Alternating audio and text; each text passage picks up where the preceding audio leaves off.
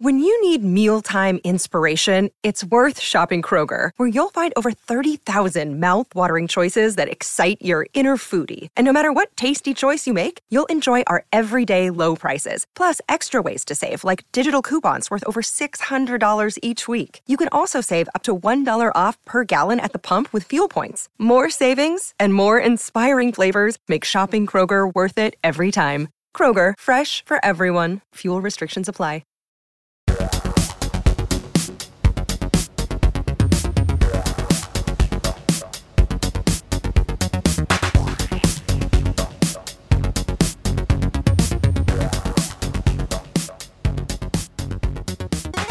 This is the Everything 80s podcast movie review, and today we're looking at Back to the Future. So what we'll do here is look at the actual movie itself, who's behind it, the plot breakdown, some behind-the-scenes things, and then sort of my own review on, themes and structures and narratives and a little bit of all that sort of thing. So it'll be a good overlook at the whole movie and hopefully a bunch of stuff you didn't know about it.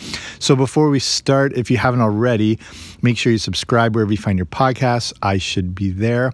So Back to the Future, of course, came out in 1985. It was directed by Robert Zemeckis and Bob Gale. It stars Michael J. Fox, Christopher Lloyd, Leah Thompson, Thomas F. Wilson, Crispin Glover. So the quick rundown, in case you didn't know the plot, we start in 1985 in Hill Valley, California. So young Marty McFly is visiting the home and a lab of his friend, who's a disgraced nuclear physicist named Emmett Doc Brown.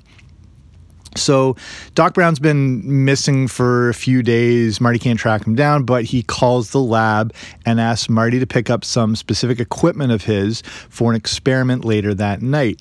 So then we follow Marty to school, where we meet his girlfriend, Jennifer, and he's berated and taken down by the principal, and he's just, not encouraged to pursue the Battle of the Bands, and there's just not a lot of faith behind Marty McFly. And he expresses that in his fears to Jennifer, and that he is afraid he'll become like his parents, who have no ambition and no real success and anything like that.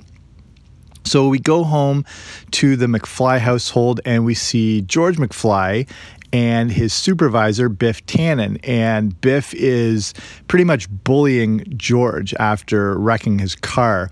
And we then meet Lorraine, who's, not in really good shape. She's sort of a depressed alcoholic. But we learn the story of how she and George first met, when George was hit by her father with his car, and then she nursed him back to health. So we then later meet Marty and Doc at the parking lot by a shopping mall. It's 1:16 a.m. It's October 26 at the Twin Pines Mall, and it's important to remember Twin Pines. So we get the unveiling of the incredible time machine built from a modified DeLorean. It's powered by plutonium that Doc Brown stole from some terrorists, and with the promise of building them a nuclear bomb. So he shows Marty the controls. He sets the date to November 5th, 1955, just as he's playing around with them. And that was the day he came up with time travel. So the terrorists arrive out of nowhere. They open fire. They end up killing Doc, and Marty jumps in the DeLorean to get out of there, accidentally activates the time machine in the process. Then he finds himself transported back to November 5th, 1955, and he has no plutonium to return. Over the course of his discovery of the time he's in Hill Valley, he runs into a teenage George McFly. He also meets a young Biff, who they found has been bullying him since high school. So he follows George home, where he sees him spying on what will be his mother. George falls out of the tree. Marty pushes him out of the way. He gets hit by the car, and he gets taken in, where Lorraine, played by Leah Thompson, ends up becoming infatuated with him, basically. So Marty's able to track down the younger Doc Brown from 1955. Doc's not too impressed with Marty's knowledge of the future, But he believes him when he tells him how he came up with time travel. Marty regales the tale that he had been told by Doc about falling off his toilet and coming up with a flux capacitor that makes time travel possible. So Doc is now believing him and wants to help Marty get back to the future, and then finds out that to do it, you need a huge surge of energy, 1.21 gigawatts, which can also actually be pronounced gigawatts, but a lot of physicists can go with the G on that one, or the soft G. And they find out that the only thing that can do this is a bolt of lightning, but you never know when or where they're going to strike. But Marty's got a flyer that you remember from earlier in the movie about the town courthouse being hit by a lightning bolt, and it's stopping the clock tower. So it ends up that that's going to be that coming Saturday night, November 12th. So Doc then gets the plan in motion to help get him home, but he has to remind Marty not to interact with anyone, as it could inadvertently alter the future. He then realizes he has accidentally bumped into his parents, and the feelings that Lorraine should have had for George have been transferred onto Marty. So now he's got to do all this to try and get them back together, or actually create that first romantic involvement, or he will be erased from existence. So Marty attempts, to connect them, but it's failing. So they come up with this plan that they're going to confront George is going to confront Marty, take him out, and then she'll fall for him. But Biff inadvertently comes in and ruins that whole plan. While that is all going on, Lorraine has asked Marty to the school dance, and that's when the plan is going to take place. During this, we get the kind of accidental invention of modern rock and roll, where Marty gets to go up on stage. He plays Johnny B. Good. Then as he gets out of there, the storm arrives. Marty returns to the clock tower to get ready to go to the future, and then there's a mishap with wind, and the cables go down, and Doc's got a last-second effort to get up there to fix the cable, but Marty hits it just in time as the lightning hits and returns to his original departure. So he had set himself back another 10 minutes so he'd have time to stop Doc from being killed. He doesn't get there in time, but watches as he runs up to, which is now the Lone Pine Mall, because when Marty first got to 1955, if you notice, he goes to Old Man Peabody's farm. As he's escaping, there's 2 pine trees in the front. He runs over one of them. So that was the land that used to be Twin Pines, became Lone Pine, and that mall, if you see the sign from the mall at the beginning and the end part of the movie, you'll see it's changed. So he comes back and he sees that Doc has still been shot, even though before he left in 1955, he wrote him a letter telling him how he would be killed and to do anything he could to prevent it. But Doc said, no, you don't want to screw up future events. He goes down to find him, but realizes Doc is alive. He's worn a bulletproof vest because he kept the letter and decided, what the hell, he was just going to read it, and it ended up saving his life. So Marty then awakes the next morning, and everything has changed. His house has changed. Everything's new and modern and expensive looking. His father is now this successful, self-confident author. His mother is fit and happy, and Biff has resorted to this, auto mechanic. Marty then reunites with Jennifer. Things are looking good. He's got the truck he always dreamed of. Everything's fallen into place. But then Doc appears out of nowhere and insists they have to return to the future because there's something very wrong with their kids. All 3 of them get in the DeLorean, which is now able to fly and travels into the future. So let's look at a few things revolving around the making of this movie. So it came out on July 3rd, 1985. It would end up being the highest grossing movie of 1985. It made $389.1 million, which converted for today is around $800 plus million. It was a monster hit. And I think it lasted 12 or 13 weeks at number 1, which is pretty incredible. So the one big thing to note with this movie is the movie you're watching is not what was originally intended specifically with the actors. Michael J. Fox was always the first choice of the movie, but they just couldn't get him because of his commitment with Family Ties, the TV show. They went with an actor named Eric Stoltz, and they filmed so much of the movie that the entire thing was practically done. Thomas F. Wilson, in an interview on the Nerdist podcast with Chris Hardwick, tells about the whole experience working with Eric Stoltz. They were so far done, almost completed this movie, that him and Eric and a few of the others were starting to talk about, oh, what do you have coming up after this movie? Like, what do you do? That's how far along they were. Something just wasn't working with Eric Stoltz. He's a good actor, but he wasn't capturing that comedy style. It was a little too dramatic, a little too serious, where a big part of Back to the Future is the comedy. So they had to make the crazy decision to fire their lead actor and start all over again when they found out Michael J. Fox was available. Like, they were like 2 weeks away from finishing filming, and they abandoned the whole thing to get over it. The other thing is Doc Brown, played by the great Christopher Lloyd, again, wasn't the first choice. They were going to go with John Lithgow, I believe, and then eventually seeing how great Christopher Lloyd was. Also, Thomas F. Wilson wasn't the original Biff Tannen. It was the other guy in the bully, his gang of bullies, the skinhead guy who wears the bike gloves or whatever. He was the original Biff. And then they realized he just wasn't physically imposing enough, and then recast Thomas F. Wilson as Biff. And Jennifer, who was originally going to be Melora Hardin, who is Jan Levinson Gould from The Office. So she was ready to go for the movie and filming with Eric Stoltz because they were, a certain height. Michael J. Fox is not a tall person. He's like 5'5" or whatever. When they had to cast him, they realized Melora Hardin was like 4 or 5 inches taller than him. So it would just look too awkward. So they had to get rid of her. Some other interesting things. We all know the movie as when they're all flying off in the DeLorean at the end to have that be continued scroll across the screen. That was never the intention. There was never really an intention to do a sequel for it. And that to be continued never appeared in the theatrical release. It was only added on home video after. So let's look at a bunch of sort of hidden things and things you might have missed throughout the course of the movie. Like I mentioned, the Twin Pines, Lone Pines sign at the mall. Some other like hidden things. They're playing in Hill Valley in the movie theater. You can see a movie called The Atomic Kid. And that was an interesting choice because of its connections to Back to the Future and science fiction movies. It was a movie that starred Mickey Rooney as a uranium prospector who had accidentally stumbled upon a nuclear test site.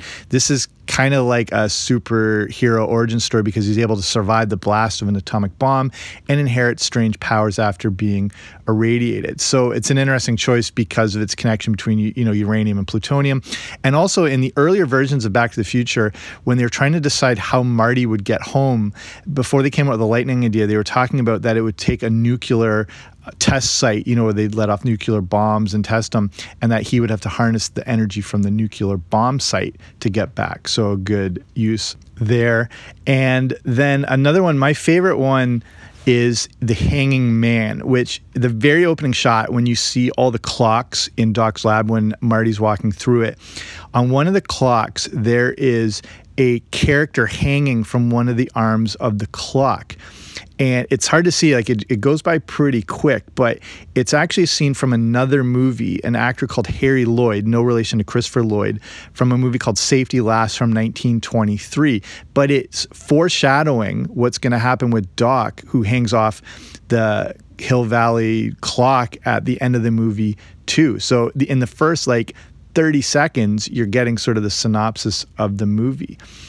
Some other ones, when you see Marty in Doc's garage at the start of the movie hooking up to the amp, there's a whole bunch of different dials and gauges. On one of the dials, you see CRM 114. This is a nod to Stanley Kubrick's Dr. Strangelove, which was, it was a fictional piece of radio equipment on the B-52 bomber, and it was called in Dr. Strangelove, is called the CRM 114 distributor.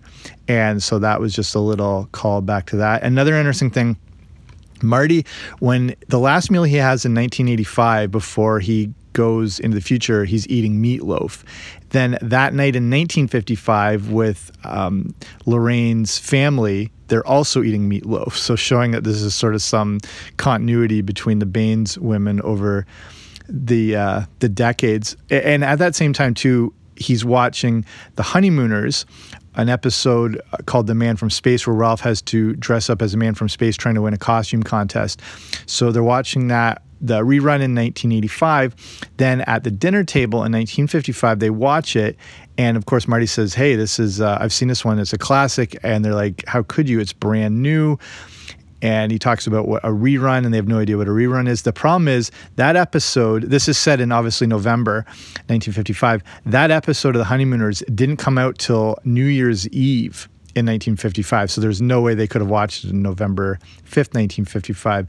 Some other things, like a lot of those records you see in the stores in 1955 didn't actually come out until years later. So I don't know if someone missed that. There's also a typo in the phone book when Marty is in Lou's Cafe trying to call Doc. We see they've spelt his name wrong. They list him as Emmett Brown, E-M-M-E-T Brown, and not the proper E-M-M-E-T-T Brown. So someone missed that one. Let's go through a few more. There is the clock tower ledge, which hopefully you've noticed this one. In the first time we see 1985 and Marty and Jennifer sitting in front of the clock tower, the clock is stop, but it's completely normal. After Doc breaks it and Marty returns to the new 1985, we can see that ledge where he broke is still broken off and carried over through the decades. There's an interesting thing, like if you're wondering why at the dinner in 1985 before Marty leaves, George is eating peanut brittle, it's because it was from a deleted scene where a neighbor is basically forcing George into buying peanut brittle that his neighbor's daughter is selling for school or this bake sale thing or whatever like that. So because he has no willpower, he has bought like tons of this peanut brittle and has to eat it for dinner. Here's one last interesting thing, and this is like a little bit of a deep sort of meta dive in Back to the Future. So when Marty wakes up after coming back to the future into the new and improved 1985, he wakes up to his radio playing a song called Back in Time by Huey Lewis and the News. And Huey Lewis obviously plays a prominent role in Back to the Future because of, the power of love. And he's also the teacher who tells Marty that his band is too darn loud. But the inclusion of Back in Time is kind of weird because if you've ever listened to that song, it has a lot of specific lyrics in it.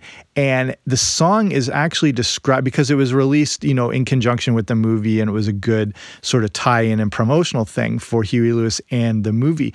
But the song is describing the events that have just taken place over the course of the movie. So the opening lyrics, some of them are ones, tell me, doctor, where are we going to go this time? Is it the 50s or 1999?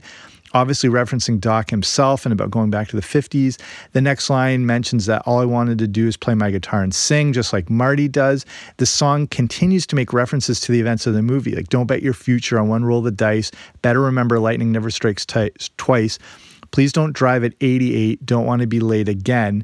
But then the song actually mentions Marty it's like rehashing the movie, and then it mentions Marty by name. The last part of the chorus as the song goes, it goes, gotta get back in time, gotta get back in time, get back, Marty. So if Marty is listening to the lyrics of this song, what would he be thinking? Like the song clearly exists in their universe. And I'm not sure if we're to understand it as being Huey Lewis. Huey Lewis exists in our world, but either way, is the writer of the song familiar with the events that just happened and it's happening in the fictional Hill Valley? But that would be impossible as Marty just got back to the future. So the song makes sense in our world as we've seen the movie and its connected tie-in, but it exists in their fictional 1985. So what would be going on within that song? I understand that's a bit of a deep cut and a little too self-referential. So let's look at some more of like the review aspect of this and some more of the themes that are explored through the movie. So and reasons that make this movie great. So what's interesting is that we get a bunch of different character journeys throughout the movie that all intersect with each other. I'd say like the overall theme are these people finding their specific purposes in life. So instead of just, following Marty, we're getting all these other stories, like the story of George, the story of Doc, the story of Lorraine.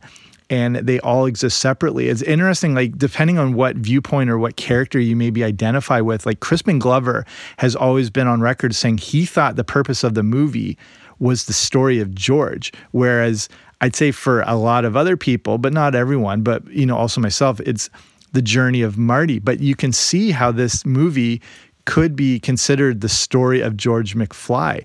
But either way, we're seeing all these people without purpose finding purpose by the end of the movie. Like, say with Doc. In the original 1985, he's a rundown scientist. He's had no luck in his life over the decades, and he's finally it's finally happening, and then everything goes to hell and he ends up getting shot. But when, the movie comes back around, he has become an actual successful scientist and has contributed to the world. And it's taken his whole life to see that, even with, basically due to his invention, that wouldn't have happened.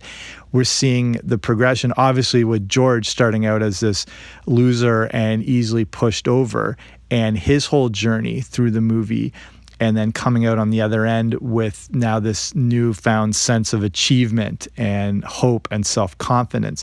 And obviously with Marty, where he was feeling, like having too many shortcomings, and he's feeling looked over and passed by. And now he's waking up in this new future where he has this new possibility and this new purpose. He's got this better life and his better family. And, just even if it's material possessions, he's got this new truck and now this more sense of peace and something like that. So we were seeing all these different journeys unfold. And that's what makes an amazing movie, as opposed to just the story of one character. We're seeing the evolution and development of a bunch of them that are all intertwined together. And I think that goes into one of the other themes of the movie is that idea of not letting your past dictate and determining your future, that you're not, sort of punished or condoned into having to follow these events and let that dictate the course of your life. There is the ability to change. There is the ability for growth, progression, evolution, and everything like that. And I think that's something the rest of the trilogy explores a lot deeper, especially going into the third one with the idea of the future can be anything you want, so make it a good one. I think another interesting thing that makes this movie great is that it's constantly moving. There's just this real sense of energy to it. From the minute the movie starts, it's always in motion because it really only takes course over the period of a few days, so everything there's really no time to breathe. It's just this sort of frenetic energy. And I think you really pick up on that. And, a lot of that will be due to not just the essence of the story, the energy of the actors, the action itself, but, in the editing of the movie, like I said, it doesn't really stop to catch its breath. And I think that's what sort of draws you in, that sort of exhilaration. I think ultimately what makes this so good, Back to the Future, is that it really is one of the quintessential 80s movies. And what I think 80s movies did that really stood out, and which has made a lot of them absolutely beloved, is that they combine multiple genres into one movie. So Back to the Future is a science fiction movie, but it's also a romance film. It's a comedy. It's also an action movie. And so instead of just being like one of those things, which is awesome, it's all of those things put together. And I think that's what's made it so successful and what's made it hold up over time and be enjoyed more and more as the years go by. And again, I think that's why a lot of classic 80s movies are considered classics because, say like it's Indiana Jones or The Empire Strikes Back or whatever, because they combine all these things into one: science fiction, comedy, romance, action, and it makes it one of the best movies of all time.